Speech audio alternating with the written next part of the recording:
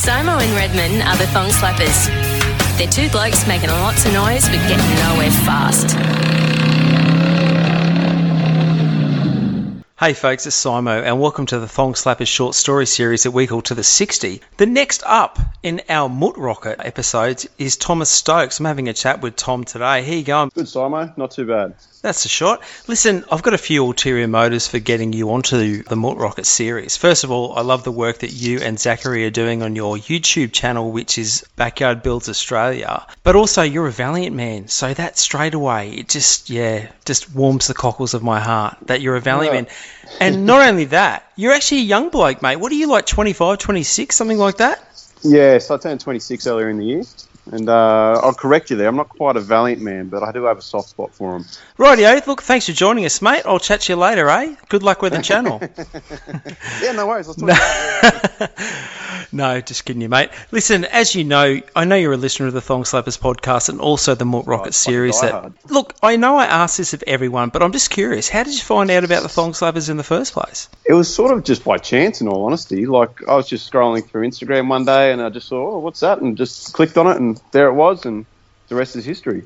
Okay. Fair enough. Jump on the podcast and, fell in love with it, so...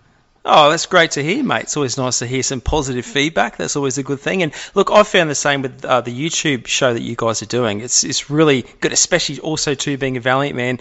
My dad actually had a VG Dodge Ute we built a few years ago, and after seeing the work you guys are doing on the floor pan of your VE, I realised I went about ours completely the wrong way. I tried to patch what was there, whereas you guys are actually replacing the entire sheet metal floor, and that looks like such a much better job to do. Like, by the end of it, it looked like a Hannibal Lecter type, skin suit, the job I did. So. We said that in one of the episodes. We started prepping it and we just went, oh shit, this is huge.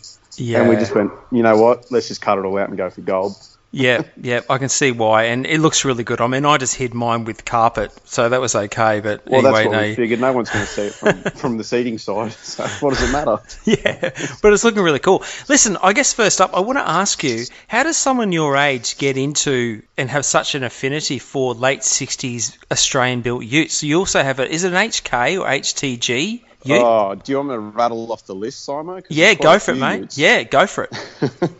Well, we'll start from the top. My daily used to be a HZ Holden Ute, which I've just freshened the motor in.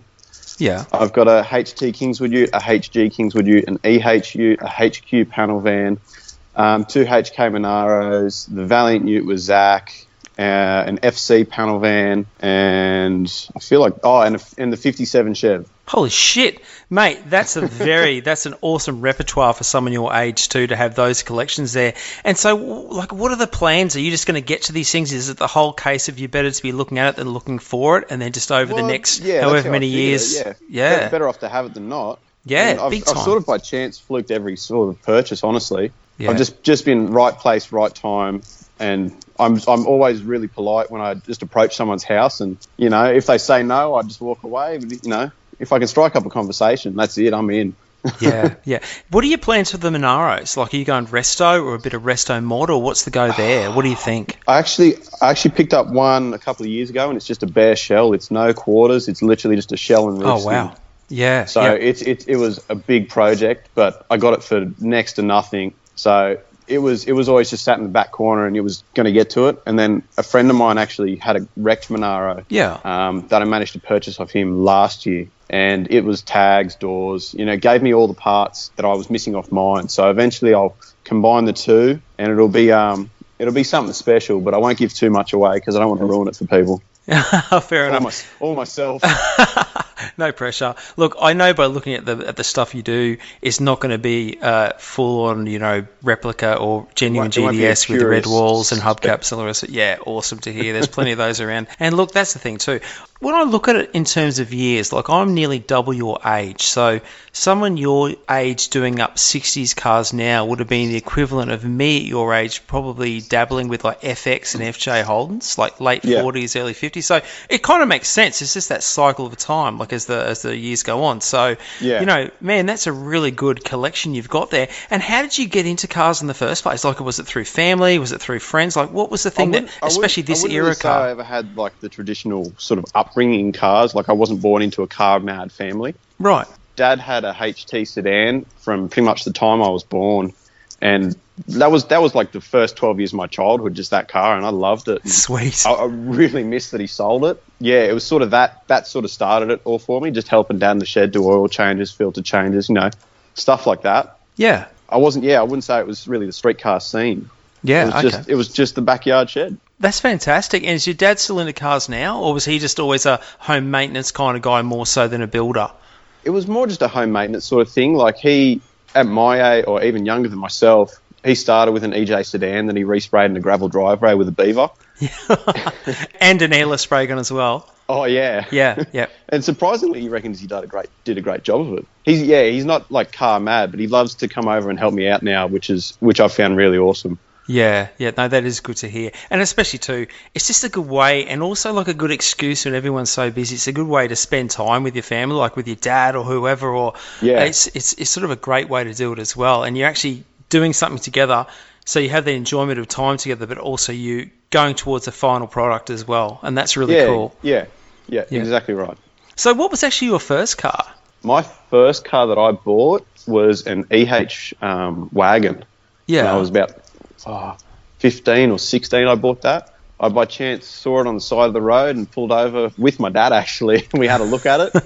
And out of pure luck, the guy that put it on the side of the road drove past and pulled in, and he goes, "Oh, what are you doing?" We said, "Oh, just looking at it, might buy. I was going to give you the ring. I'll drop it off now." And I said, "Done." Sweet. Perfect. Paid the man the money, and he was there half an hour later.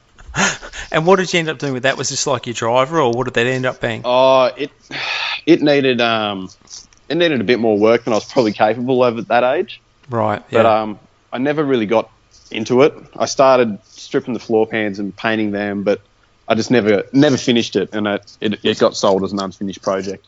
Oh, okay. Hey, you're a sheetie by trade, aren't you? Yeah, that's the technical term, I suppose, yeah. Yeah, that must, like, super duper come in handy as far as, like, resto and all that sort of work goes. I mean, obviously, I know you can weld and do all the rest of it, and, that must definitely come in handy with those sorts of projects too, especially Monaro, absolutely. If you're doing quarters and all that stuff. Look, I wouldn't say I'm a metal genius like some of the other guys you see on Instagram, but, I'll give anything a stab.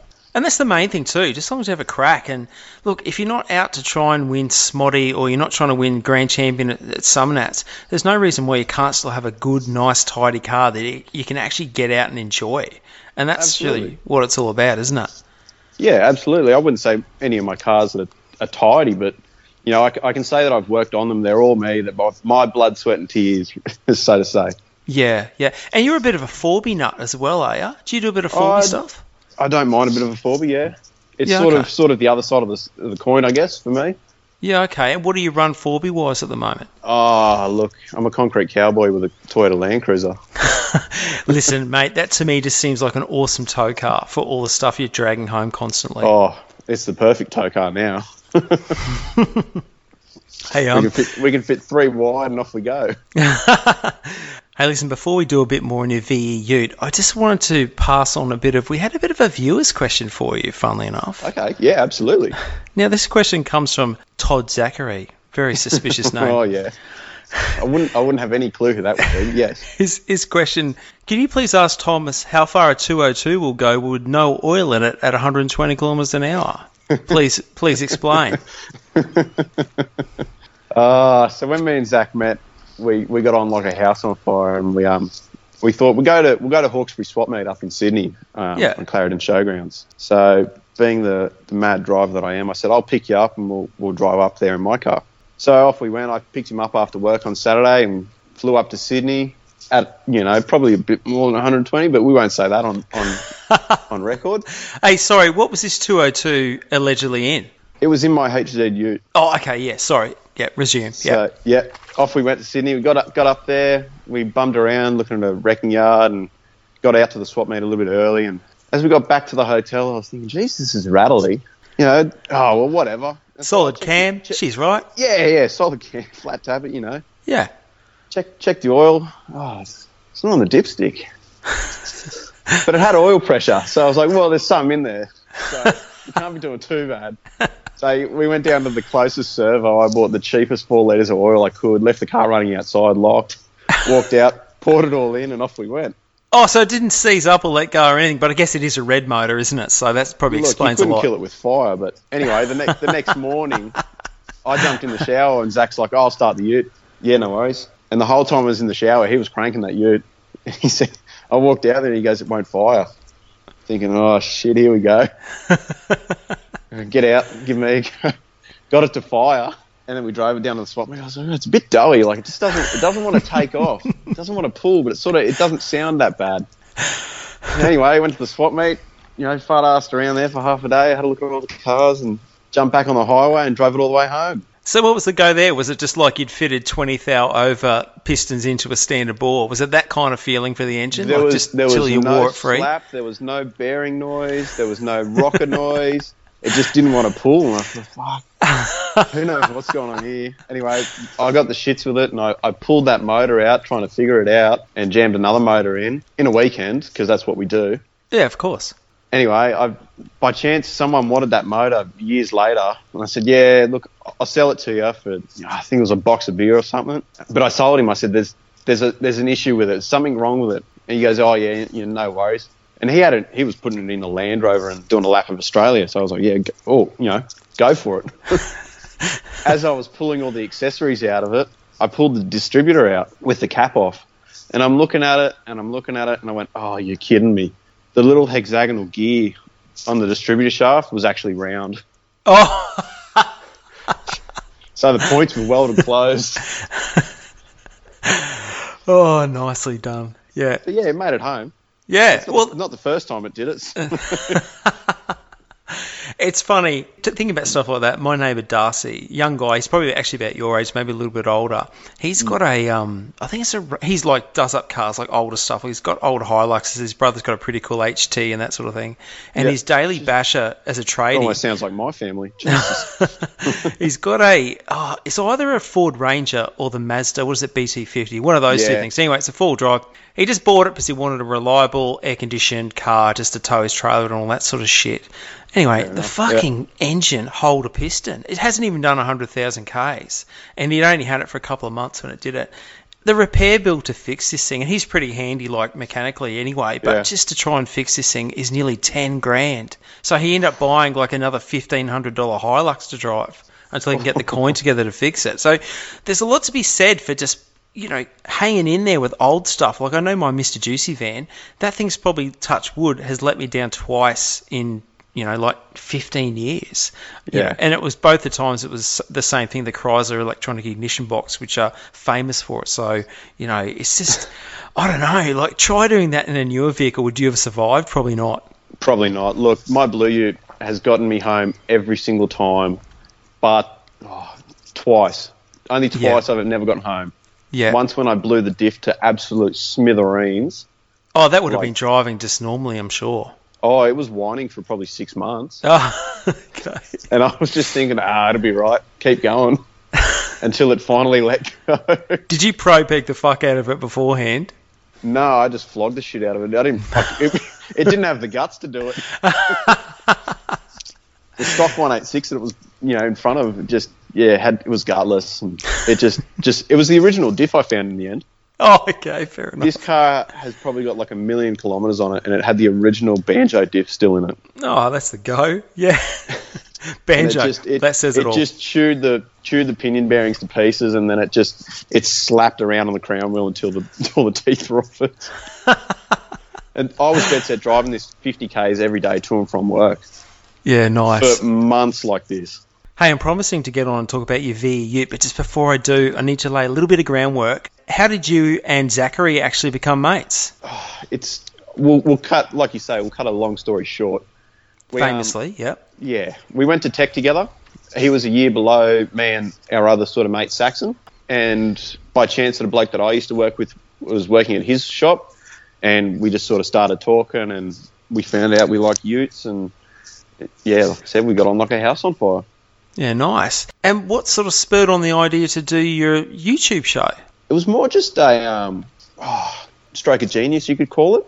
Yeah. You see all these YouTube channels now and like stuff like Roadkill and all those kinds of shows, and they very quickly show you the build, whereas they're not showing you the build as such. So we just wanted to show our side of how we build cars. So being Sheedies with that sort of knowledge, obviously the flaws like you mentioned, we've tried to explain as much of how we do that as we can. So it's just sort of our take on building cars with being able to actually see the build happen. And what have you got planned for the VE Ute? I know you're converting it to Hemi power, aren't you? Like, it was a slant 6, wasn't it, originally? Yeah, so it was a 225 slant 6 with the Borgwater 35 behind it. Auto on the column, which is we found quite a rare option for a Ute. Definitely. Factory auto. Yeah. So the original plan was we were just going to do a hot slant with triple Webers on it, and then we sort of fell into a Hemi 6, and then we found a K-frame, and, it bolts up really quick and easy. Definitely. And listen, I did that conversion quite a few years ago into a VE wagon. I think all I had to do was bend the fan blades back towards the engine a little bit, and I actually shoved the radiator. I sweated off the bracketry for the radiator and moved that forward on the brackets about half an inch, and that was it. But I mean, you being a Sheedy could probably just whip up entire new inner guards and radiator support anyway. But it makes such a difference to the car from being a slant, that's for sure. Oh yeah, the fact that it bolted in just was like a no-brainer for us in the end. We're like, yep, that's it. We're going with this.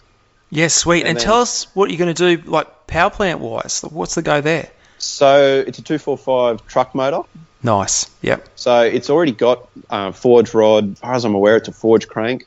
I think you'll actually find, sorry, just cutting quickly. Yeah. Now, all the Valiant purists will correct me, but I have this feeling that the Dodge truck 245s have actually got the same crank and rods as an RT Charger. Yeah, I think that's how it kind of... I'm pretty sure that they are. So, but yeah, look, you're definitely right. Better crank and rods, yeah. Yeah, so better crank and rod. And what we actually found is we had a 265 Hemi sitting here that we were thinking about using, and we sort of compared the port sizes, and the truck motor's actually got larger ports from factory. So it's almost like it's factory ported.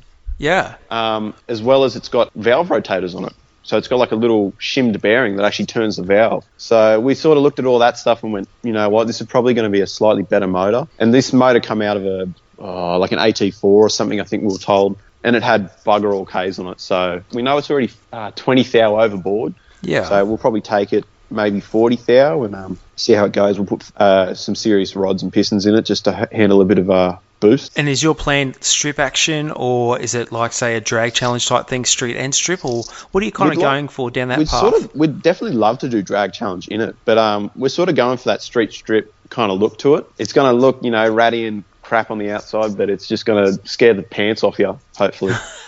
Sweet.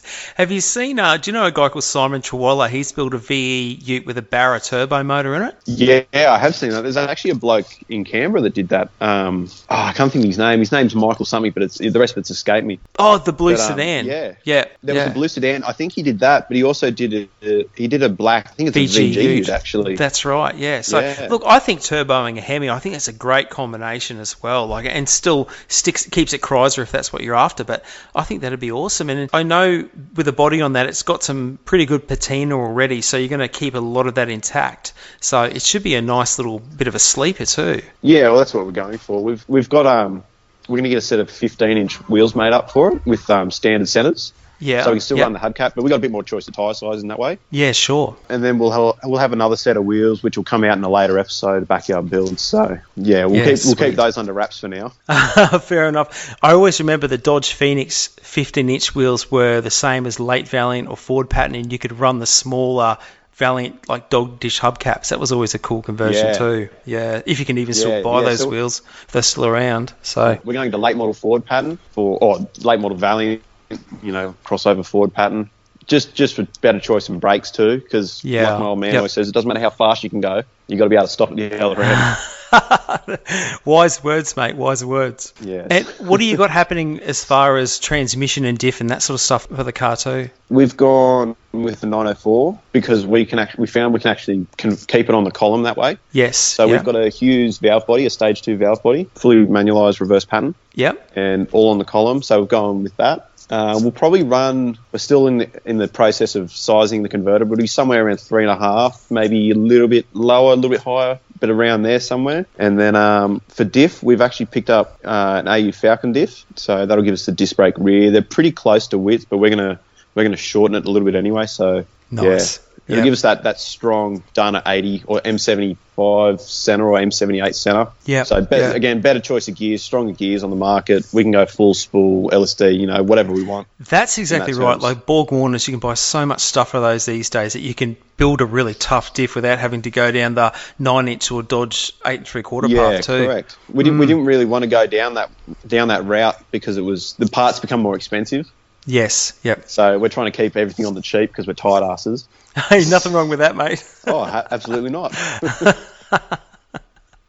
And what do you got coming up in Backyard Builds Australia as well? Like after the Utes sorted, what are you going to dabble with, you reckon? After the Utes fully finished, because, projects are never finished, Simon. But yeah, after it's finished, we want to... Zach and I have also got the FC panel van, which was cool. Factory delivered with wagon windows in it. Oh, wow. Yeah, I know the type you mean. Yeah, sure. So the very rear actually curves into the tailgate. And didn't Zachary just pick up a VC wagon as well with a big block or something like that? We did do a quick trip to Sydney for that, yes. But I'm sure he'll divulge into that a bit more. But yeah, it was a pretty tidy VC wagon. Yeah, 440 big block crate motor. So yeah, that's his project. That's his personal project. So yeah. There might be an episode on that down the track as well. Good stuff. I look forward to seeing all that all come together. Especially too, I find as I'm getting older and much lazier and less motivated to actually build cars myself, I just like watching other people build cars and just sort of live my dreams through them. So look, we all got to do that at some point, I suppose. You've got to find the inspiration somewhere. Yeah, that's exactly it. But I got to say, I've done enough builds to sort of say that I think I've earned that right. So yeah, I think you have too. I've creeped on you a little bit there, Simon. But yeah, you've had some nice cars and a lot of Valiants, I must say. Oh man, it's seriously. I don't even want to know how many Valiants it's been, but yeah, that's a story for another time. I think I still haven't learnt my lesson. Oh look, you never do. Good stuff. And hey, I want to ask you also, have you got any dream projects you'd like to do? Like, is there something else you'd like to put together? Ooh, that's a pretty dangerous. That's a loaded question there, Simon. Fucking oath. I'll give you the option. You can choose, say, between 3 and 5 cars if that makes it easier. Oh, well, if we're going that sort of route, yeah, there's plenty there. Nah, look, if it's a dream car, money's no object. Oh, I'd probably want to build my Monaro, honestly. Yeah, no, fair call too. Yeah. It's just that amazing Australian classic muscle car shape. Yeah. And you can't get better than a HK Monaro, especially not in Holden, I think. Just definitely so iconic as well, and you just have to look at what photos are cropping up. People have been building Monaros since they were new, all through the styles, all through the decades, and yeah, it's really cool. They've got such a strong legacy, not only with motorsport but also with street machining. I had such a good hand in a friend's Monaro. Yeah, it's a street machine feature car, Hostile. The yellow HK. Yeah. You can look it up. Everyone can look it up in their own time. They'll find it. But that was a good friend of mine's car, and that thing's just a wicked bit of gear. And I just went, I've got to have me one of those. Fair call. Hey, how many episodes are you guys sort of looking to do on each car? Just as many as it takes, or what's kind of your timeline for putting fresh episodes out for us all to catch up on? We do. We're trying to put one out every 2 to 3 weeks at the moment. Yeah. It sort of depends on our schedules. We both work full time, so we're trying to designate every Sunday at my house in the shed all day. Yep, perfect. But we want to get the Ute down to Crozzers on the Murray next year. Oh, fantastic! It's good to have kind of deadlines to work towards, isn't it? It makes you just do that little bit every day to try and get there. We've been saying that for the last 2 years, but. Well, you didn't say which year of COTM, but, Exactly. I guess if you make it next year, 2021, just write 2020 off. It's just been fucked for everyone. Let's just scrap the whole year and, just go for 2021 for sure. Yeah, exactly. We'll make it there eventually, whether it's come hell or high water. Good stuff. Just to wrap things up, I just wanted you to put out to everyone listening, what's the best way for people to find you guys? Like, obviously, you personally, but also Backyard Builds Australia. What's all your social media garble as far as sites and that sort of thing? Do you guys do Facebook and all that sort of stuff, or is it just Instagram? I think we've got a Facebook page. Look, Zach's more the media giant for us. Okay, We're on Instagram. We are backyardbuilds_Oz. You can find most of our updates on there. There's always a link on our Instagram straight to our YouTube channel, which is just Backyard Builds as one word. Like I said, I think there's a Facebook page, but Zach will confirm with that. Yeah, sure. But yeah, if anyone wants to get a hold of us, I'm Thomas.Stokes on Instagram. Zachary's 54 Customs, Backyard Builds, we share. So just send us a little thing on the paper aeroplane, and we're pretty good at replying most of the time. So happy to answer most questions, help other people out. Was it you who actually taught me that thing was a paper aeroplane? Was it you who told me that? Someone very much wiser than me. I kept calling it the triangle, and they said, "No, it's a paper aeroplane." Was that you? Look, it definitely wasn't me, because I only heard it the other day, and I was like, "Oh, that makes sense." Maybe you heard it from me. I could have. On the podcast. Good shit, mate. Hey, listen, it's been fantastic having you on, and I've really enjoyed having a chat to you. And look, the thing is too, like I said, you guys in your 20s, you're just friggin' holding the flame for us older blokes with cars and with this era of cars we love. And it's so good to see younger people like yourself coming. Look, at 26, you probably feel really old, but let me tell you, you're young, okay? It's probably, my back feels probably the same age as you, but... I feel like what, 75? Yeah. Oh, I was going to say 80, but yeah. Okay. Yeah, mate. So look, it's great to see, people your age, seriously, it's great to see people your age flying the flag and going to keep street machining and car building alive for hopefully decades to come. So that's awesome, mate. Are getting too much into the Commodores now, so it's good that some of us are sticking with the real steel and playing with the good stuff.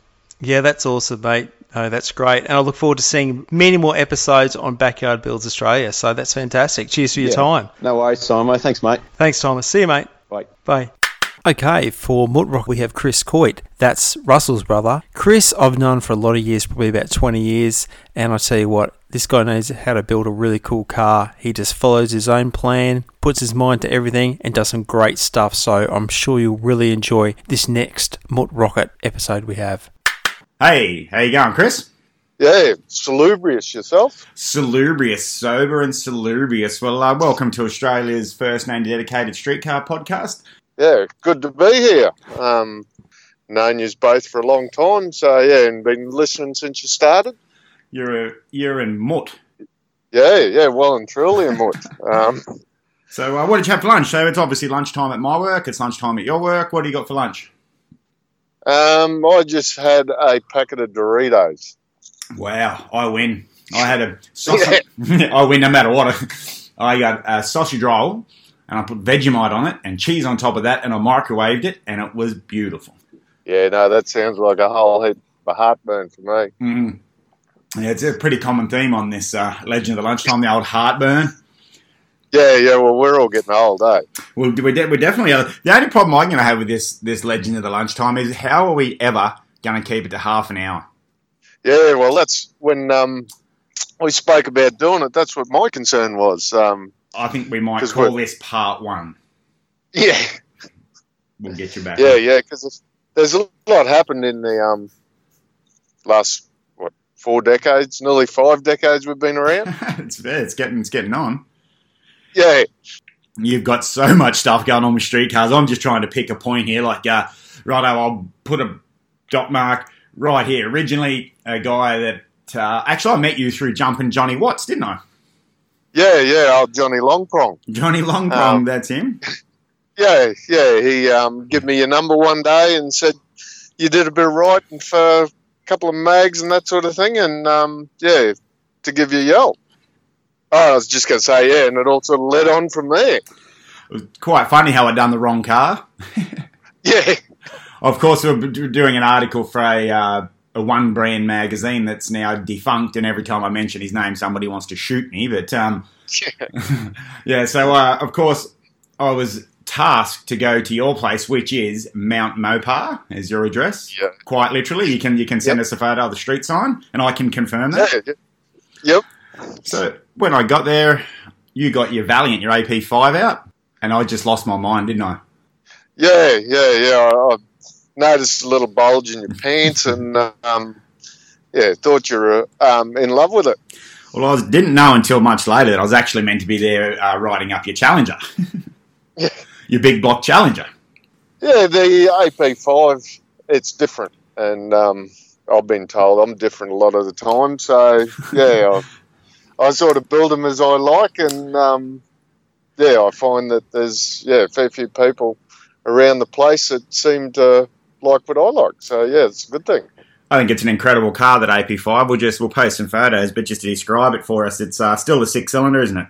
Yeah. I've got two. Well, they're past their teenage years, daughters now. So I basically wanted to build them a car that they could drive on their P plates. Maintain the old slant 6-cylinder.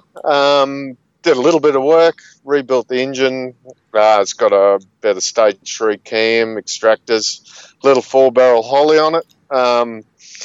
It's by no means a horsepower machine, but it's a good, honest old girl. Push button auto. It's a good cruiser. It's honestly one of my lotto win cars. When I win the lotto, you're just going to have to text me a number. Just text me. I'll think it's a phone number. Let's go.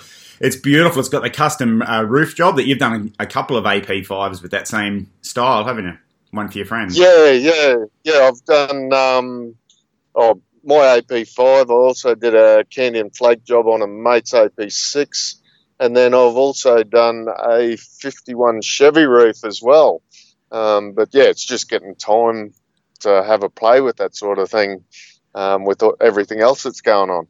Well, I wrote in the article about you and your mate at the drags in your car. Can you tell us that story? It is just awesome.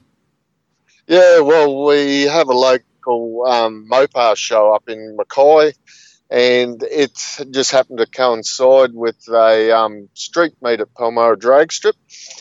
The Dodge was actually meant to go down the strip, but it shit its alternator the night before the show. So, the AP5 went down, and mate in his AP6 and myself in the AP5, we were out there pulling runs in the Vals. I think the times were about 18.5 seconds, but out of about the 15 runs we did, I think the biggest margin was 0.03 of a second. So, the crowd had so much time to enjoy the nose-to-nose race. It was funny. I just think that's an excellent thing. I would have loved to have been there, and you told me the kids were high-fiving their favourite Valiant, and that's just so cool, man. And that is why you are a mutt. That is why you're one of my favourite car builders. And when I just seen that Valiant, I lost my mind. But that would have been so much fun at the drag to see them two guys going down. You did mention you've got a 3/4 cam and twin exhausts on your AP5, and I also wrote that into the story. Do you want to tell us what that led us to? Oh, yeah, that's because I built it for the daughters. We have a Christmas party for our local car club, and normally it's at my place, Mount Mopar. So while we're getting ready for the party, I send them on a treasure hunt. The girls took the AP5 out for the treasure hunt, and it was actually Schoolies week in Airlie Beach, so you could imagine how many of the local constabulary were out and about. Yep. She got pulled over for a random breath test. The police officer did a lap around the car while she was blowing in the bag and noticed the twin pipes and the little lumpy note it's got, and came to her and said, I noticed your P plate's on there. You're not allowed to drive a V8. And she said, no, it's only a 6-cylinder. And he's saying to her, no, well, it's got twin pipes, so I can hear it's a V8.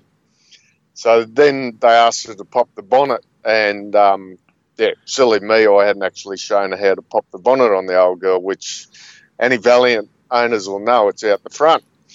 So apparently there was herself and her passengers and about 3 coppers all trying to get the bonnet open. And it was only until one of them actually laid down on their back and had a look from up underneath and saw that it was only a 6-cylinder that they let her go. That's just bullshit, isn't it? It's such a lovely car. You can tell from 100 miles away. You can tell from 200 miles away somebody's built this car, and especially your daughter driving it, and you built it for her. Come on, mate. This is one of the cars on the road that your daughters can probably actually drive a car. Like, they could probably drive a motor car in the wet. They could probably drive a motor car on dirt. These are the kids coming up in the scene, and it's just such a beautiful car, mate. And I had to laugh, and I think I may have misquoted you when I wrote that story in the article. I thought you told me your daughter was crying, and I wrote in the article she was, and she gave you a rev to give me a rev. Yeah. You're like, Redmond's always bullshitting. Don't take any notice of that. Yeah. I said Red will never let the truth get in the way of a good story. Absolutely. You have got an awesome stable as well. So tell us about your green car, which is just... I've put a video on Thong Slappers of you pantsing the fuck out of it in your shed. Is a 73 Dodge Challenger. I've owned it. It's actually probably the longest I've ever owned a car. I think at the moment it's about 9 years. It runs a pretty stout 440 big block with Edinburgh multi-point injection, manualised 727, just 8 3/4 diff. Spent 3.5, 4 years building that one. I actually pulled it off the road to give it a quick paint job, so I told the missus, and 4 years later, and a lot of the folding stuff. She's a goer, and it's been on the road now. I think for about 4 or 5 years in the current form. Thanks to Cyclone Debbie, it got a fair bit of paint damage on it, and it's currently actually sitting in the shed in a million bits in primer, ready to spray again. So, hopefully within the next couple of weeks, it'll have a new coat of green on. I know that you're a fairly humble guy and you're not giving yourself anywhere near enough credit. I've seen this car and it is incredible. And actually, one thing, you painted it yourself, Chris. You're not a painter by trade. You're actually a diesel fitter, aren't you? Don't swear at me. No, I'm actually a car mechanic. Oh, you're a car mechanic, a nut fucker. So diesel fitters are only mechanics that didn't make it past grade 7. Boilermakers with a head bashed in, I call them. I'm a truck mechanic. So you don't give yourself enough credit. The paint was absolutely beautiful and this whole car was stunning to the point it beat a really famous car at the car show for best paint, didn't it? And I know you won't tell us that, so I'm going to make you. Wasn't actually best paint. It was actually beat it for car of the show, and that was HQ for you. So I'm pretty proud of that effort because I know HQ for you is one of your all-time favourites. So and it's owned by a panel beater spray painter. So I mean, you're doing this yourself at home, and you oversimplified it when I asked you about painting. You said, "Oh, if you fuck it up, you just rub it off and start again." That's fairly oversimplified. Considering that I painted the fucking bonnet of my ute with hammer finish because I'm an idiot.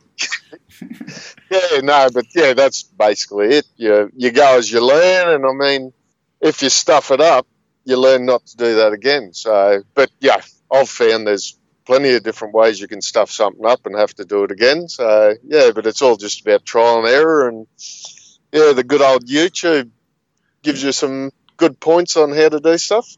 It's not bad for camel toes either. I look a bit of that on there. Yeah. There's lots of different things on YouTube for us old fellas. You're the president still? Of the local car club. After 6 years, I finally got to step down, which has aided in my shed no end. Gives me a little bit more spare time to get in there and do what I've got to do. One thing that I think we share, and I really enjoyed in your shed, apart from everything, was your magazine collection out on the rack and stuff. And you did, I'd never thought of it, but you did say to me, because we put the Valiant into a magazine, which is now fun, and you said, I'm just really keen to get, I'm something I've always wanted to do is get a car in a magazine, and that got me a bit passionate for it. When I sent it to the gentleman who was the editor there, and I think it came in about 8,000 words. It was like just way too big. He sent it back and said, have another go. So I had to chop it down. But I love your magazine rack with all your magazines. That was cool. Good to have a look at that, it was. Bit of a hoarder. I don't like throwing stuff out. And, and I need to keep a hold of them. Unlike Simon and yourself, you just blow me away that the ability to recite what was in a street machine from 10 years ago. I can remember the cars, but who built them, what they had in them, I got no hope. So I need that reference material there if I need to know anything like that. I always said that a car club should have a library anyway, too, like the should sort of say nothing better than, there's plenty of things better, but it's also good to get back into your 80s magazines, your 90s, your 2000s. And I noticed in the latest Street Machine, Broads put a late model car in there, and I enjoyed that. It was a SS. It was a pretty cool car. Yeah. Tell us about the engine in the Challenger. I actually bought it as a crate engine from the States. I was pretty lucky when I did the build on that the Aussie dollar was up around the $1.06 US. So, yeah, a lot of stuff come from the States for that. But it's 440. It's meant to have about 550 horsepower if it was running just a Holly on the Yankee fuel. So I would think it'd have a little bit more. Running the multi-point EFI and on Aussie 98 fuel. Yeah, big solid cam. It's alloy Ellenbrook heads. Yeah, the multi-point, nice set of extractors on it. Yeah, it's cranky as on the cam side of things. So yeah, I drive around and everyone keeps telling me to push the choke in. I get to post the video of your shed burnout again. That's right. Of course, a little while ago, I don't know how long, it's actually a while ago now, you sent me a text, I'm coming to Townsville for a cruise, do you want to jump in? And what did I say? Bring your fucking earmuffs, I tend to talk a bit. And you took me for a cruise. It was really fun in that big block thing. Yeah, that was a cruise. And I don't know if you've told everyone, but yeah, remember how you being the local, I thought you would have known where we were going, and we ended up in the back blocks of towns or somewhere, and I said, do you know where we are? And you said, I have not got a fucking clue. I've only lived here 13 years, but I still don't know the way around the fucking joint. I was like, you left, and then right, and left. You said, sure, we got to go left. And I said, I'm making it up. I don't know. And because we're two old fellas, we weren't sitting there on our phone with what is Google My Map or whatever the fuck. We were just, let's just get lost. I was enjoying it. I just didn't shut up. Actually, we went and got ice cream, didn't we? Yeah. We went out. Well, that's what the end point for the cruise was an ice cream shop, but everyone else had just about finished their ice cream by the time we got there. And then I loaded up on it. I remember, I've got it on my phone, the video. I remember we were cruising, that big block Mustang was beside us. It's got big block number plates too. I can't remember. Its number plate was like 429 something or other. But at one stage, you're going down through Nathan Street there, and we were in your car, and it was beside us. It was just awesome. I was just loving it. Yeah. Oh, that's the best part of owning a street machine or any car is driving it. Absolutely agreed. Anything I build gets the arse driven off it. Yeah, whenever we go anywhere in that Challenger, I could count the number of times on my hand it went on a trailer. And basically the only reason I would have gone on the trailer is I thought, well, I'm going to pants it. If I break it, it's a long way home. So, yeah, basically the trailer is for the return trip, not for the trip there. What was the video of you sent to me of you pantsing on the dirt? That was at the Burdekin show. They actually have some grass events there.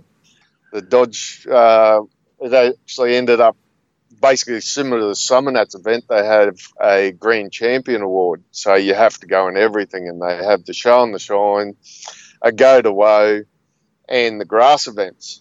And the Dodge actually come away as basically Grand Champion for that weekend. And I absolutely had a ball. Was pulling the display off it for the show and the shine, and this fella come over to me and he said, "Oh, are you going home?" And I said, "No, mate, I'm getting ready to go on the grass events." And he looked at me and he said, "You're a fucking idiot." And I said, "What do you mean, mate?" And he said, "You're not putting this car in the grass event, are you?" I said, "If you come over there to the fence there and watch, you'll see." And I just pants the ass out of it. It looked good. You can tell it's a high-end car. You can tell, like, from the video, it's a very, very good-looking car. And you can tell you're just pantsing it. And I'm like, go, Goity, go. That's our boy. Go. It was awesome. What, drive. What got you into cars? Probably my earliest memory of cars. The old man was pretty much into cars, but he originally had a 351 XD Falcon, and grandparents lived about 3/4 an hour drive away in Bowen, and so every Sunday we used to go up there to visit them. And I can remember he'd be cruising along the highway, and the three of us kids would be in the back seat. And he'd turn around, he'd say, "You ready to take off, kids?" And we'd all cheer and and he'd just floor it, slam it back into second gear, and feed the old buddy 351. That's awesome. I can hear it. In my mind's eye, I can hear that. Yeah, and I think that was it. Just the slamming of the second gear and feeding it. That was it. I was into cars, and I ended up getting my first car, which was a AP5 that my grandfather passed away. I actually got given it at the age of 12. I think my old man might have thought I was going off the rails, so he thought, here, I'll give him this car to play with, and he'll never be able to afford anything. And and I'm, 40, what are we now, 47? I still can't afford anything because I'm spending money on cars. I think it's a good habit. That's what they say. It'll keep the kids off drugs because they won't be able to afford them. I think there's never a true... We're a pretty tight community there, car guys. I really enjoy being in the scene, and everybody that does all different stuff, from Shannon with Tough Escort through to you. And hey, what's the story with the Gherkin? Yeah, that was my original AP5, and it was painted bright metallic green, and it was actually nicknamed by all mates and everything as the Gherkin.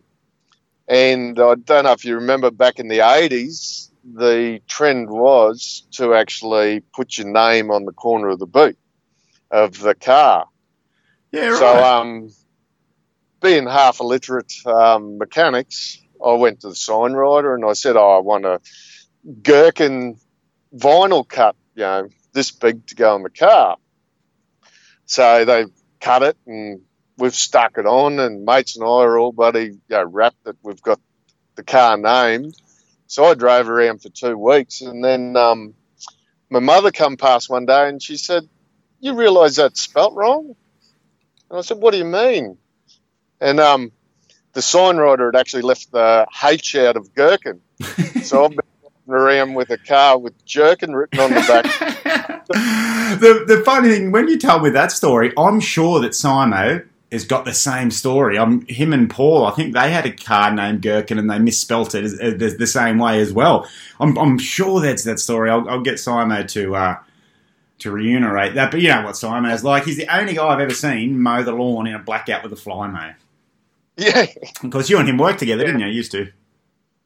Yeah, in a previous job.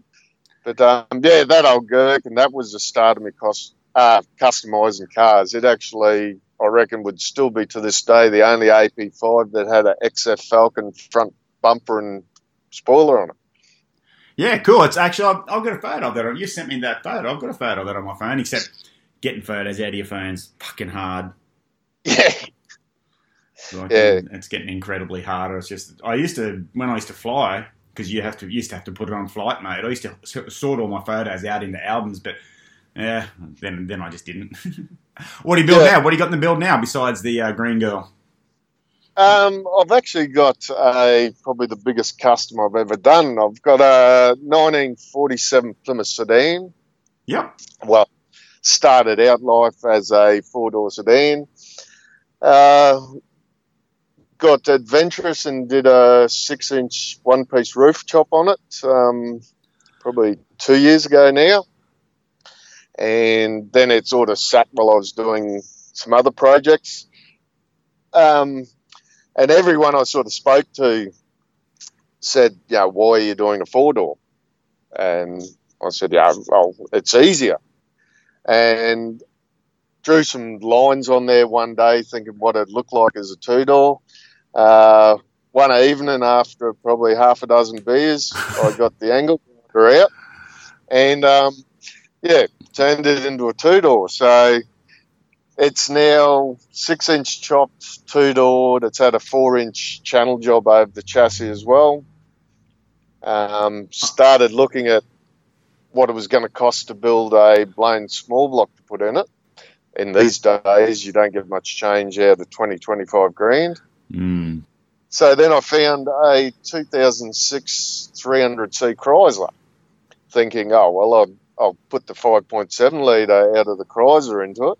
But as things do and you get more and more adventurous, it's actually now got all the running gear out of the Chrysler in it. So it's cool. front suspension, steering, brakes, full arse end out of the 300C in there. It's running the 300C motor gearbox. Wow. So basically it's all the whole internals of the 300C is going into this 47 sled. I'm looking at it now because it's your profile photo, so I'm looking at it now. Yeah, so, only a couple of weeks ago I actually got it running and driving. That was a big milestone. Still got a fair bit to do on it, but, she's going to be well and truly a one-off. It's still going to maintain all the modern necessities like ABS brakes, traction control, air conditioning, power steering, all that sort of thing. So, yeah. You're a clever motherfucker, eh? This thing's all built in your shed too, eh? That's unbelievable. I like to do everything I can myself, and if I can't do it, I give it a go anyway. Probably 80% of the time it works. If it doesn't, I throw it in the bin and try something else. But I remember when you bought the 300, you said, this is a donor car. Then a few months later, you're like, I'm still driving it. It's going to be so hard to stop drive. They're good, them old things, eh? What year is it? It's 2006. Yeah, 2006, and I ended up actually driving that for 12 months. I bought it unregistered, but went through 6 months rego on it. After 6 months, I was still enjoying driving it, so I put another 6 months on it. But putting the first angle grinder through that sort of took a bit. Like you said, a couple of cans of lunatic soup. Yeah, but I mean, for the cost of the donor car, I've got basically just about every component I need to build the Plymouth, so I'm probably going to get out of the whole build for less than what a blown small block would have cost. Yeah, that's right. And what's your idea with the car? Is it going to be street reg to street car? Yeah. I'm building it to be able to jump in it and drive 1,200 Ks to Brisbane if I want. Yeah, cool. And that's one of the main reasons why keeping all the creature comforts, because you've got to keep the wife happy too. Well, I laughed at your Valiant, your AP5. When I actually broke it down a little bit to right, I understood more about the car because you've got air conditioning in there, stubby holder, was it? Yeah. Super cheap stubby holders that hook it door. And you said one of the girls can drive, you sit in there and, you got the air conditioning, got your tinny and off you go. You've driven that thing miles too, haven't you, that AP5? Sorry to bounce between cars, but I'm just trying to get it all done in half an hour. Yeah, no, you're right. Yeah, that AP5, 2 weeks after the build was finished, I actually drove it to Cooley Rocks from Airlie Beach, which is, I think we actually did like 3,000 K round trip in the end. And it never missed a beat the whole way down and back. It's done multiple trips to Townsville. It's got some Ks racked up on it. Same as the Dodge. It's been driven to Townsville that many times now and to shows everywhere. And one great... Sorry to butt in, but one great thing about Australian-built cars is the stories that we get now of their longevity. Can you tell the story of your diff, of your final drive in your Valiant? Because I wrote that as well. That's a brilliant story. Can you tell us that, please? Yeah, well, that was, what we had on the road a few years now, but put it up on the hoist. And before we did the Gold Coast run, I thought, I better change the diff oil in it. And those old Borg Warners, you've got to pull the back cover off to get it out. And when I pulled the back cover off, there was actually sediment halfway up the back cover in the shape of the cover. I thought, this doesn't look good. So I've scooped all the gunk out and just degreased it and actually hosed it out, blew it dry, filled it up with oil, took it for a lap, come back and drained it again, filled it up, and I have not heard from that diff. It does not make a sound. So, and the gunge that was in there would have been original because when I first pulled that diff cover off, I was actually cracking the original paint. So the diff cover hadn't been off in, nearly 60 years. That's unreal, isn't it? It's Australian engineering, made here and with loose tolerances. Let's admit that loose tolerances, but just in the heat, especially where you live, the heat up here in North Queensland, man, that rear axle would have been under some heat and just didn't bother it. You know, yeah, not a problem. I actually scored that car probably about 2 blocks away from your place when I originally bought it. Really? Yeah, Sweet. yeah, it come from up Townsville. I'd swear that car, it's one of my lotto win cars. So when I win, 60 million, I'm stopping in at HQ for you. I'm stopping in at your place. Simon, I've spoken about it before. I really would like to build, with my lotto win, I'd really like to build some cars. Like I'd just either buy your car or get you to build me one exactly the same. I'd get HQ for you built. I built Rex Webster's FJ. I'd go and get an FJ and get it, send it to one of these clever guys and get him, I wouldn't give a fuck if I had $1 million, get him to... What would you build? If you had a lotto win, what car would you build? I'd actually have to say the Plymouth that I'm building now, but it'd probably have a Hellcat engine, not just a 5.7 litre in it. Sweet. I love it when people answer like that. I asked Top Hat Benny as well with his 350 LJ, and he's just... My 350 LJ, which is a big block in it, so it's not about fucking just being able to point your finger and get what you want. It's about what you want is what you actually want. It's awesome, eh? Yeah, and that's the whole reason to build your own car is you get exactly what you want and it's built how you want it. Yeah, and the purists, they can take one in the arse sort of thing. Yeah, absolutely. Yeah, it's just... what you get the joy out of driving. And another reason is, the smiles on people's faces when they see your car. When you're cruising and kids giving you the thumbs up and that sort of thing, that's part of the enjoyment of the car ownership is actually putting a smile on someone else's face. I think so too. I like the eyes, the evil eyes on your Scoop and your Challenger. That's cool. You said the kids love it wherever you go. When you're on your bonnet scoop, on your, what's that called? Yeah, the shotgun scoop under the scoop. Yeah, you can actually see the eyes when you look down the front of the TA scoop. Kids absolutely love it. I've had that many people say, those eyes look like shit or whatever. I said, I'm not trying to impress you, but buddy, kid down there was bloody loving it. Yeah. My sister told me a good one the other day. She said, your opinion of me is unimportant. Isn't that clever? Isn't that clever? Yeah, and that's exactly how everyone should live their life, basically. Yeah, she switched on, my sister. That was just funny. She told me someone at work said something to her, and she's like, well, your opinion of me is unimportant. Yeah. Shut down. Mic drop. Yeah. Hey, Cordy, unfortunately, I'm going to have to go back to work, buddy. That's my half hour up, but... there's not much going on, so I'll have to just cruise. I might go and see if I can become the workshop hide-and-go-seek champion. Yeah. Have you pulled that commie of yours out of the shed yet, or what? Yesterday, actually. Funnily you mentioned that. I pulled it out yesterday. I've got to get some more parts for it. I am thinking of doing some work to it, but I actually put a battery in it. The kid next door come and see me a while ago, about 3 weeks ago, and he goes, have you got a car battery? I went, yeah, mate, yeah. So I'll give it to him. Righto. Just that one out of VK. Yeah, I think yesterday or the day before I went over and said, how'd you go with that car batch? He goes, yeah, good, mate, it's perfect, thanks. And I went, fuck.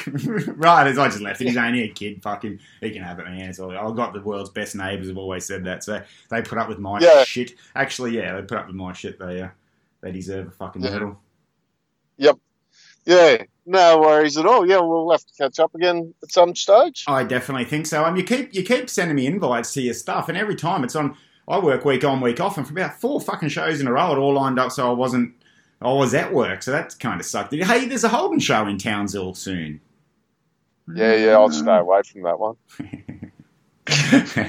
You might catch AIDS. What was the other thing I had to say? I think we might call this part 1 of the Coit Chronicles, man, because I'd really like to get you on again because your stuff's interesting. You're very good at it. You're a humble guy, and we appreciate you, man. I'm definitely speaking for Simon and myself, absolutely. No, I just love getting in the shed and doing what I'm doing, and yeah. Yeah, that is true, but I've got to get some antibiotics. I think I'm allergic to my spanners. Fuck, by the time I get home or whatever, I was only talking to my cousin the other day. Last thing I did was push spanners. envy my nephew, Bull. He used to live in town, so he used to do all of my work on my cars and love it. And him and my brother, his dad, they love it. They will just go in the shed, mate, and they just yarn and work on stuff. And when I go into the shed, it feels like I'm in a washing machine. I fucking hate it. I feel like my head's pounding. I'm like, fuck this.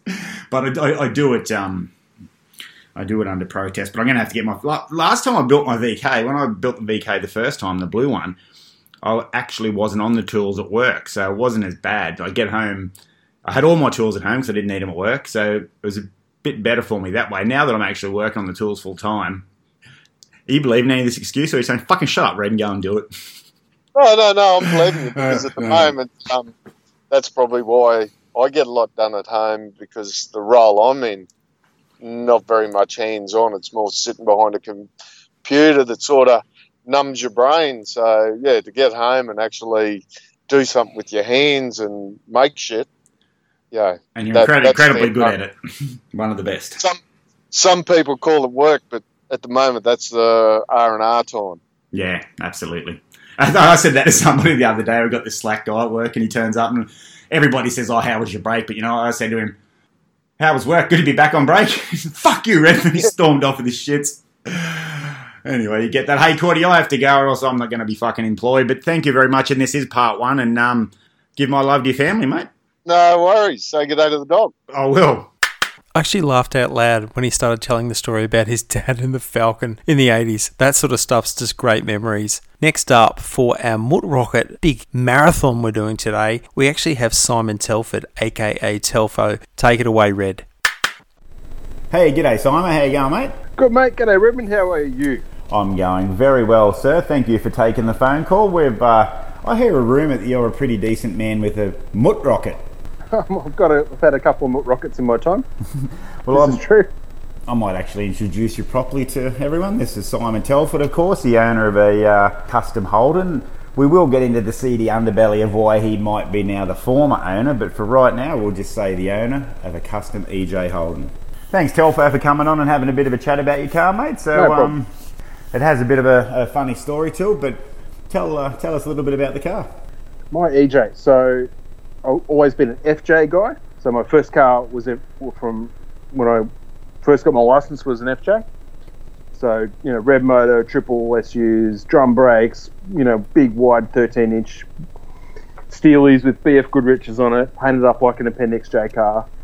And I hooned around Sydney for probably a decade in that. Like, drove to work, up and down Parramatta Road, up and down Epping Road. Just terrible stuff you shouldn't be doing in a really nasty little roller skate like that.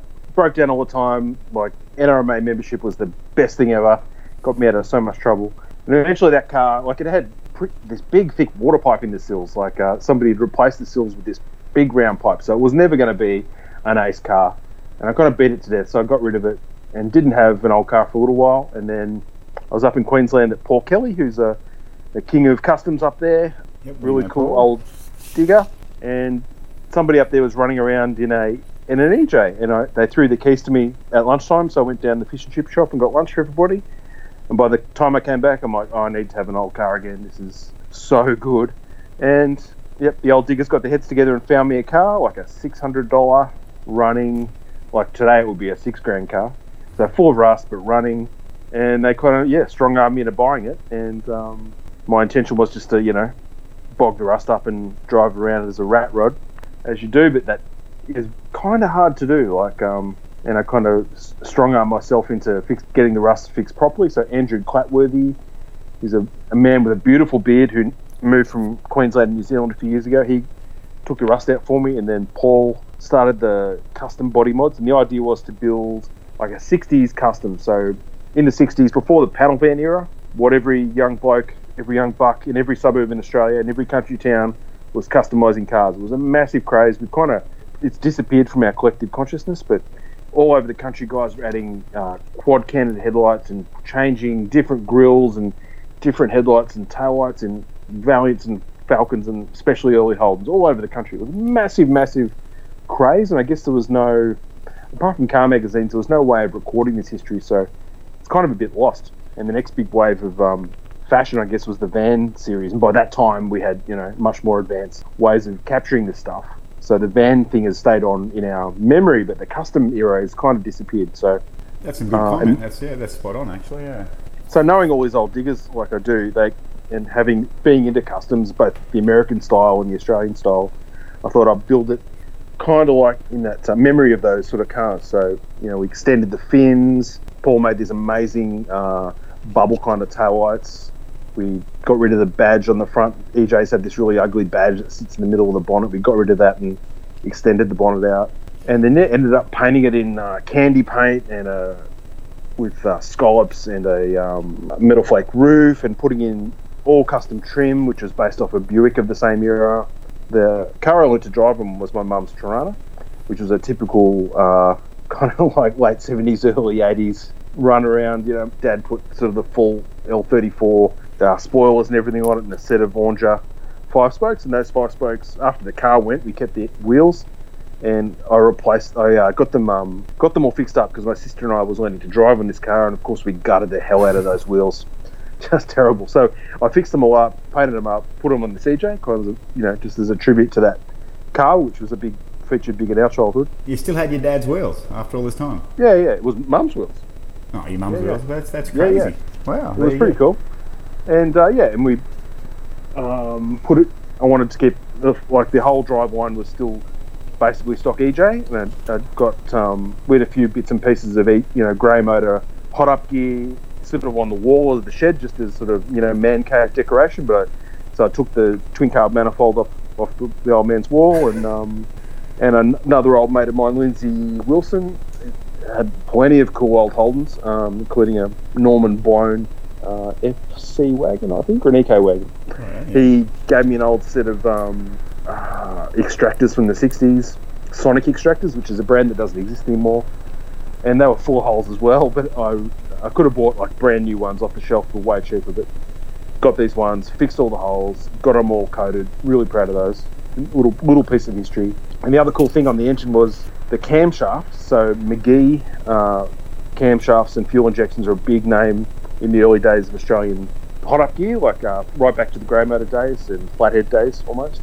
And the old man McGee, he made his first cam grinder and was grinding cams out of the bottom of his house, under his house, I think at Manly in Sydney. Yep. And then they moved to a servo, where King's Cross and Darlinghurst, sort of the meeting point of those suburbs.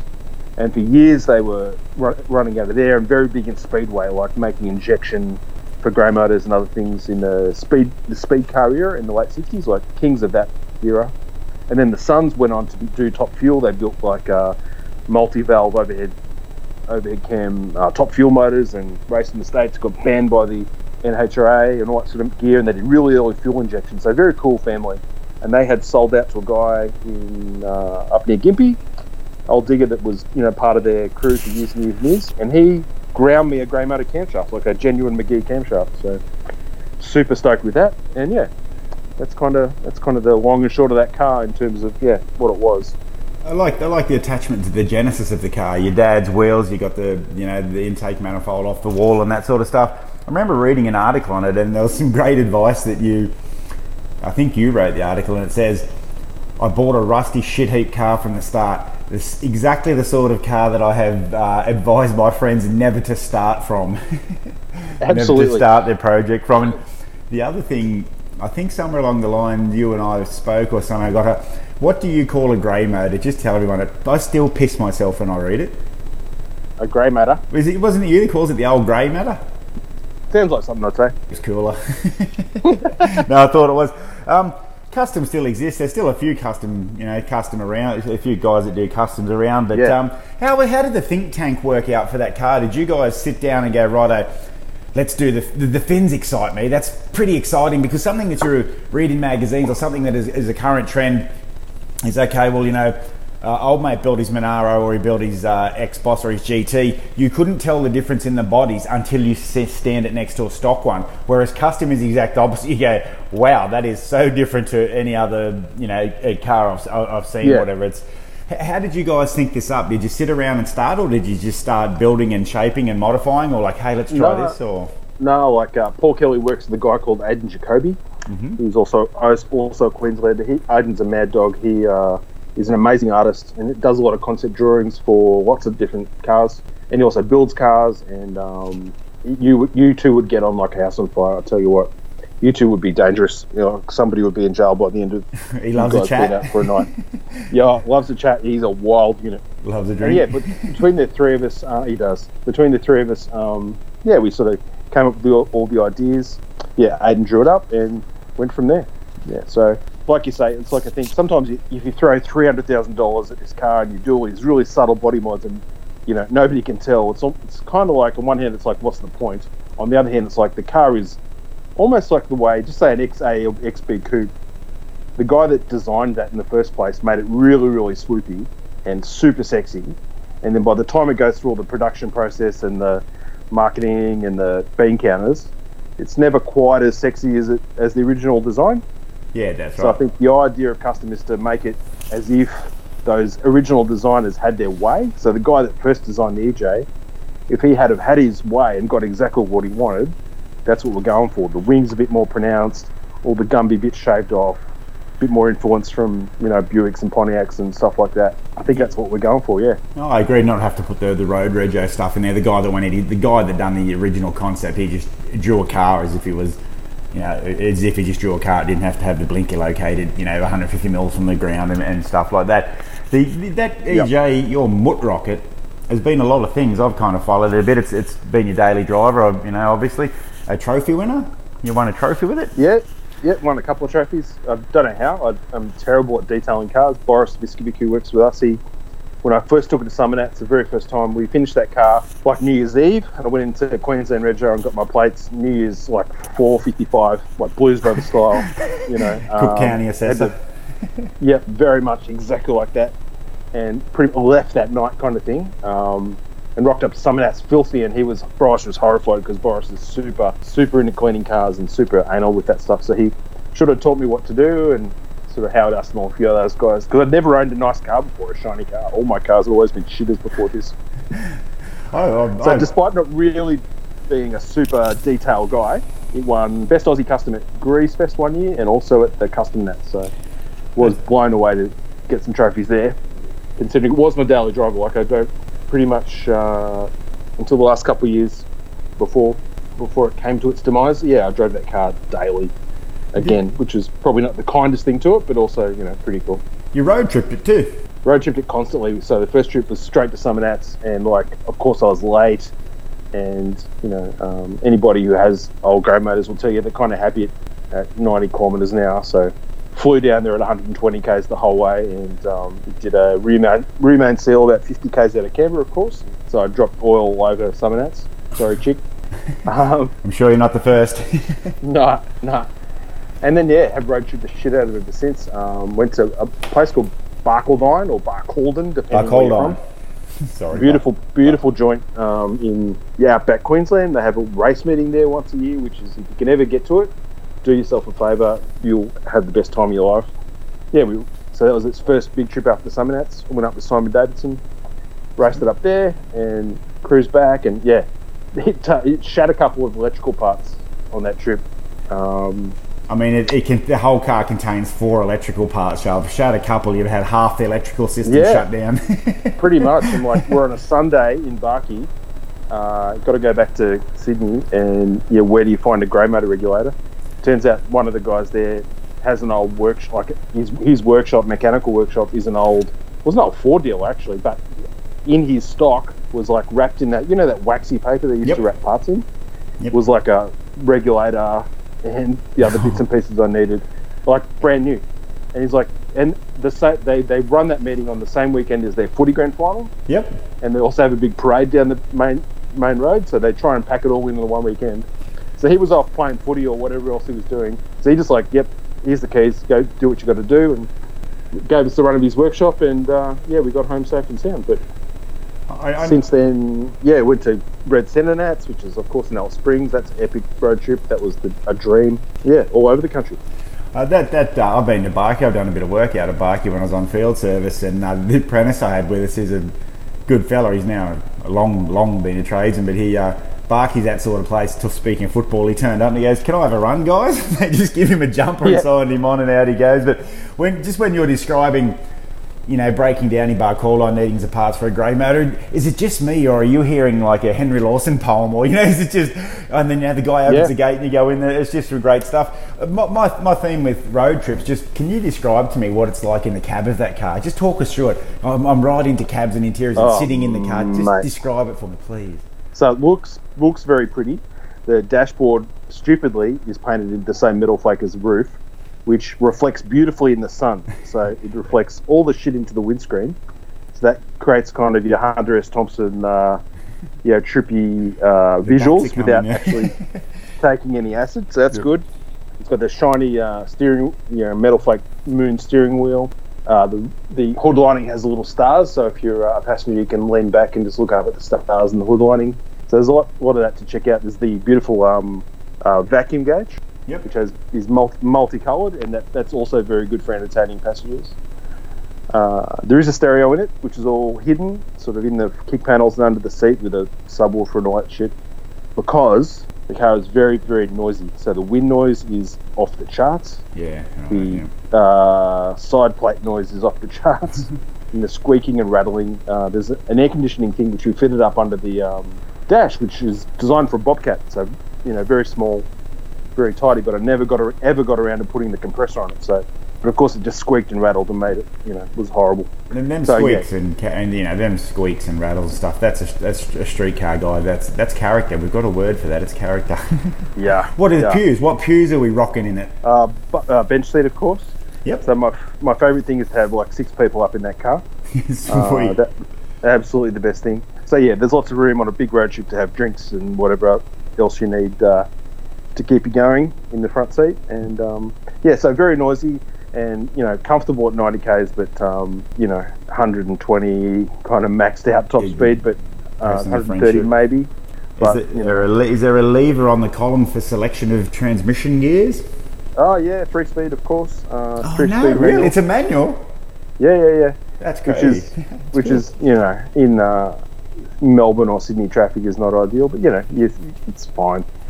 Yeah, well, I mean, obviously learning to drive around Sydney in, I guess the 90s in an FJ, that's fairly... Well, it's weird. The old FJ, you could, as you were changing down and coming up to a set of lights, you could give it a rev, give it a rev, and it would pull down into first, whereas... And that would only really work on FXs and FJs. After that, you couldn't do that anymore, for whatever reason.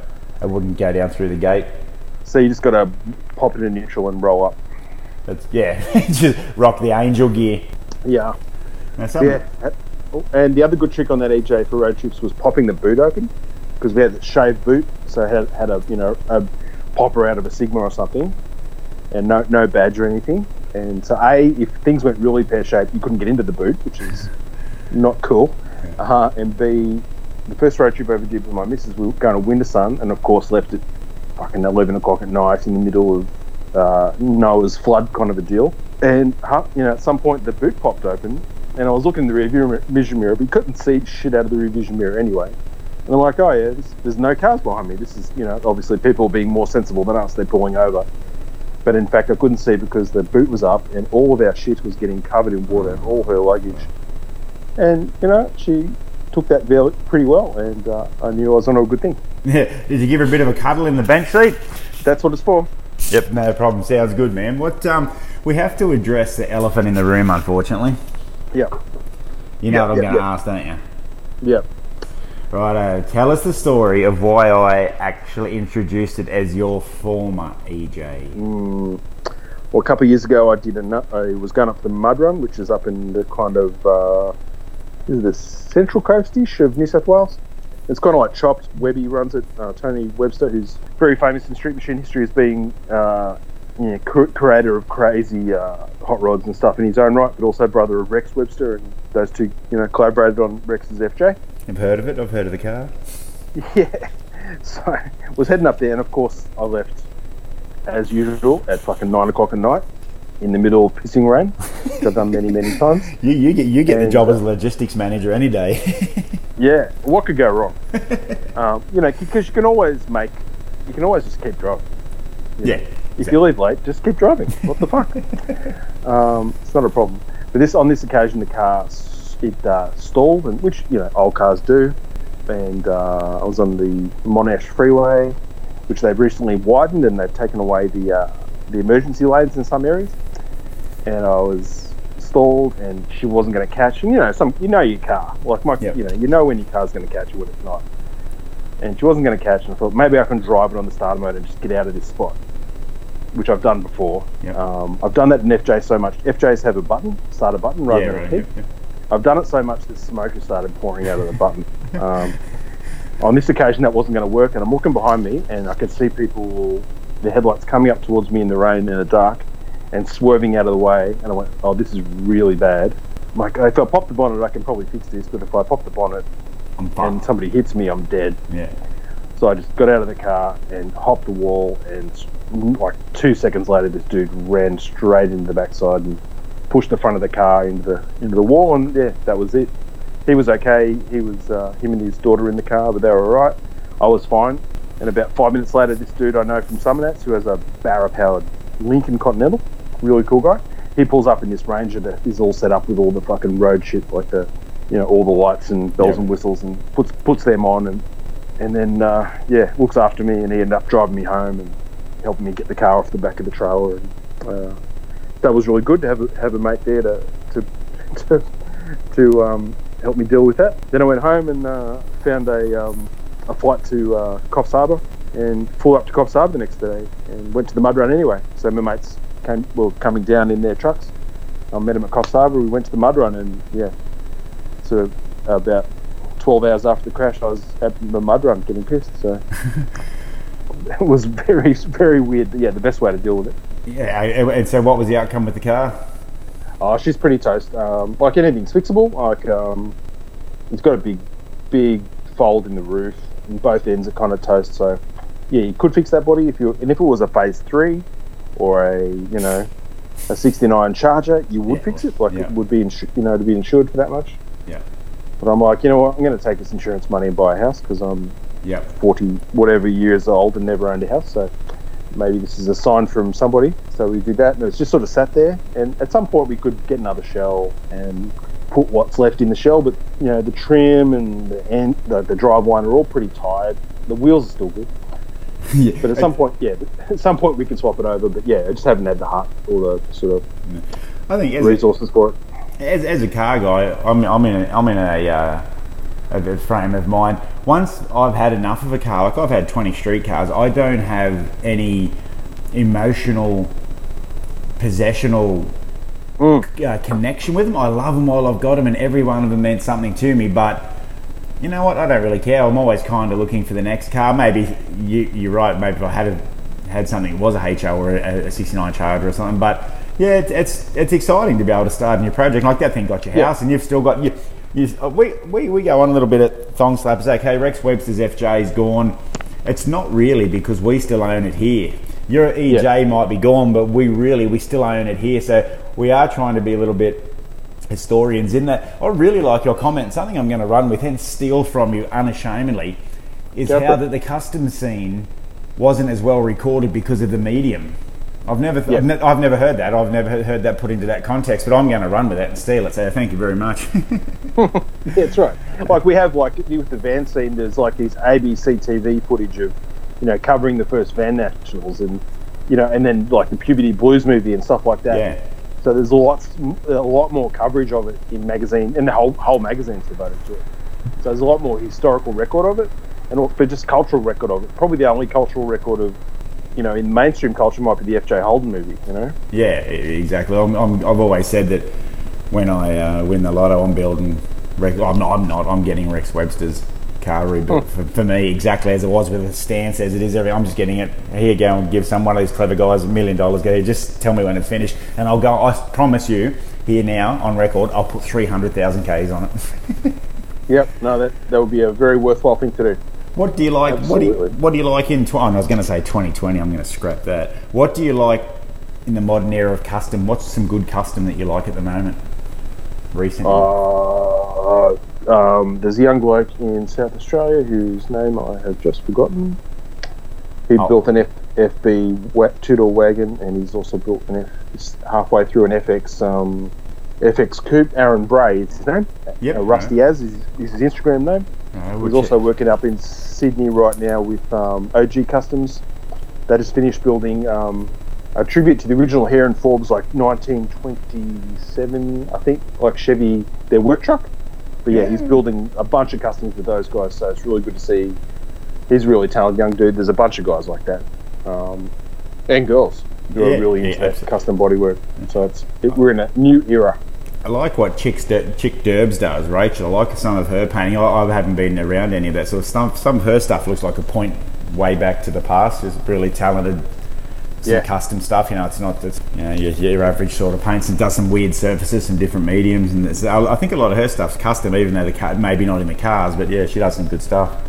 What's the thing with customizing? Like, there was a period in the early 60s where Detroit was looking at all the stuff that Barris guys were doing, and they were going, oh, maybe we should start making cars like that, and they did, and that's when you get your 59 Cadillacs and 61 Cadillacs, and all those cars they're like factory customs. Their bodywork was so extreme that by that time, guys just went, let's just pull the stainless off these cars and do really wild paint jobs, like panel paint and stuff like that. We don't need to do the crazy bodyworks that, like the Hero Harder Merc.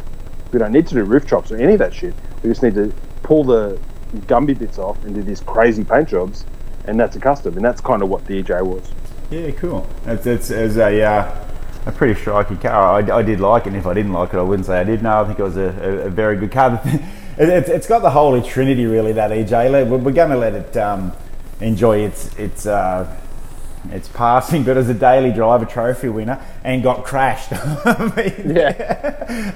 What else do you want? That you're not entertained?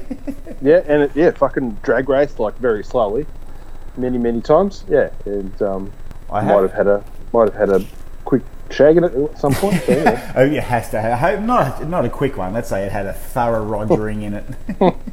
Let's pretend that we're like Monty Python and had a thorough rogering. I've heard a rumour about you recently that you are without beard. Yeah, without beard from today, because we have to wear face masks in Victoria, and the old face mask, if you're out walking the dog or whatever, it fills up with condensation and then runs into the beard, which is unpleasant for everybody. So yeah, she came off today. Wow, so that's 2020 can suck a dick. It can, absolutely. Sorry, yeah. On the upside, I've got my 1-tonner after I crashed the EJ. I pretty like the next week I was looking around for something to buy with the meager funds I had left, and saw a 1-tonner up in Bundaberg, 202 4-speed.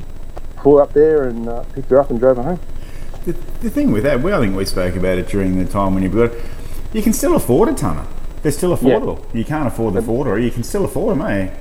Yeah, like wagons, utes, sedans, they're all poison. Yeah. But, for under 10 grand, anybody can get a 1-tonner, and they are gonna be clunky. They're like Grandpa's X. Like the one I've got particularly is Grandpa's X. Like I think the chassis would be the only original thing on it. But yeah, it's cool, and it's earned its keep. It's every time I've had it out, it's carted something around for somebody. That whole, I need one of those stickers. Yes, this is my ute, and I won't help you move. How about they're so handy. The one in Mount Isa, the tonner that I know of in Mount Isa, I've photoed and I've done a story on it. Still works at Mount Isa Iceworks. Still does deliveries. I think the guy said it's had about 8 paint jobs in its life. He's just had the brakes and everything done. Every year when it needs or whatever for Rego. And it's just a 1-tonner, and to him it's no biggie. It's just his 1-tonner, and he'll probably sell it with business when he retires. Also, another great 1-tonner out there is owned by a pair of brothers that drove it to Brisbane so many times they lost count, from Mount Isa to Brisbane. That's not a trip for a for a pussy. That's what do you do with the tonner? Just drive it? Yeah, it just doesn't get a heap of miles because I've got access to a few different runarounds at the moment. But just whenever we need to pick something stupid up for work or just for mates, it gets a run. But I think having had it, it's cool, but I don't want to sink a bunch of money into it. I think I need a wagon or I love a panel van, but I think they're out of my reach. Yeah. So some kind of a 70s wagon, like I don't care, what Holden, Ford or Valiant would be the next thing, and then sink some money into that. And the boys are always in my ear. Let's drop an LS into it, or Ian Kelly wants to drop some weird Nissan V8 into it. But I don't think it's the right car I think it just needs to keep on earning its keep as like that Iceworks car. Should be used for what it is. I would prefer to drop that motor, like an LS or the Nissan motor, on their fucking office desk. They're talking about a Holden Red there. I'm in the room. A 202 is a good engine, though, honestly, isn't it? Torquey engine, like, you know. It's fine. I love driving that back from Bundy, and like always, an FJ was my first car, and then the next car I got was an LJ Trainer. To me, that was like a massive upgrade. I was like, what the fuck is this? Why have I been putting up with this 1955 shit? The brakes work and it steers. Yeah. And then the next upgrade was to a Van Commodore, and I thought I was in a brand new Mercedes. So it's the same with the one-tonner. I went from the EJ straight into the one-tonner. I'm like, oh yeah, 70s cars, they're cool. And it's like got the dipper for the high beams on the column. You're like, fucking hell, and all the windscreen wiper shits on the column, which I promptly tore off. Radial tune suspension? Has radial tune suspension, so yeah, very high tech. So yeah. Does it allow you to take some high moral ground when you're around? I see you guys get some access to a Ranger and some other late model lighting tower diesel poo. And does it get you to take some high moral ground when you go pull up in the car park and you've got the Holden one-tonner and it's worth less than the timing belt on the fucking, what is it, Ranger? Pretty much. But also, if you want to rip an engine that's just, you pulled an engine out of the car and you need to take it somewhere, and you just dump it on the back and you don't give a fuck. It's like it's just oiling up the timber on the tray, isn't it? It's like it's not whereas precious. If you put anything in the back of one of these Rangers, you got to, holy fuck, you got to lay down all this shit to make sure you don't dent it. I've done the project. They're about 170 kilowatts or whatever. I'm going, fucking hell, this 202 is not that far behind it, except for the last 4 decades. Yeah, oh man. Like a Ranger Raptor is, if you wanted to drive from Mount Isa to Brisbane, you'd definitely be more comfortable in the old Raptor. Yeah, but for fucking $70,000 or $80,000, it's just not worth it. And especially when you pull up in the car park, like the whole trip might be painful in the tunnel, except till you get to the pub car park or the footy ground. G'day, bloke. Then you're a hero. And you know what? If I was going to hear, I'd definitely follow you. We've chatted before about adding an esky to it, and like a not just an esky, but a one of those refrigerated fridges. Yeah. You could run off the 12 volt and a CB and a tape player and all that stuff that you need to make it comfy. Absolutely. But maybe that's the next owner's job. Set of hot wires. Ooh, hot wires. Hey, unfortunately, I'm just about to finish my lunch break and going to go and earn my keep as court jester / mechanic in this place of ill repute only because they employ me. I can't respect them. Whenever I argue with them, I go, "Well, you fucking employ me." Fuck. What? You haven't got a leg to stand on. Yeah, I think that's the Groucho Marx line. He said, "I would never belong to any club that would have me as a member." Exactly. I fully agree with that. Would you? But anyway, it's been really excellent to get you on, Telfo. Thanks for giving us your time, mate. And thanks, Red. My pleasure. I also got a message here from Simon Major. You may know him, and he said, "Tell Telfo, thank you for being a mutt." So that would get me punched in the face in a pub generally, but I'm sure people who are more aware of a mutt, he wanted to thank you for being one. No, you've reclaimed the mutt for everybody. Oh, God, I love mutt. Righto, Telfo, thanks very much for taking my call, man. I'll let you get back, and take care of yourself down there in Victoria, buddy, and don't be scared to come up home if it all gets too shit. There's always a spare bed for you and your family.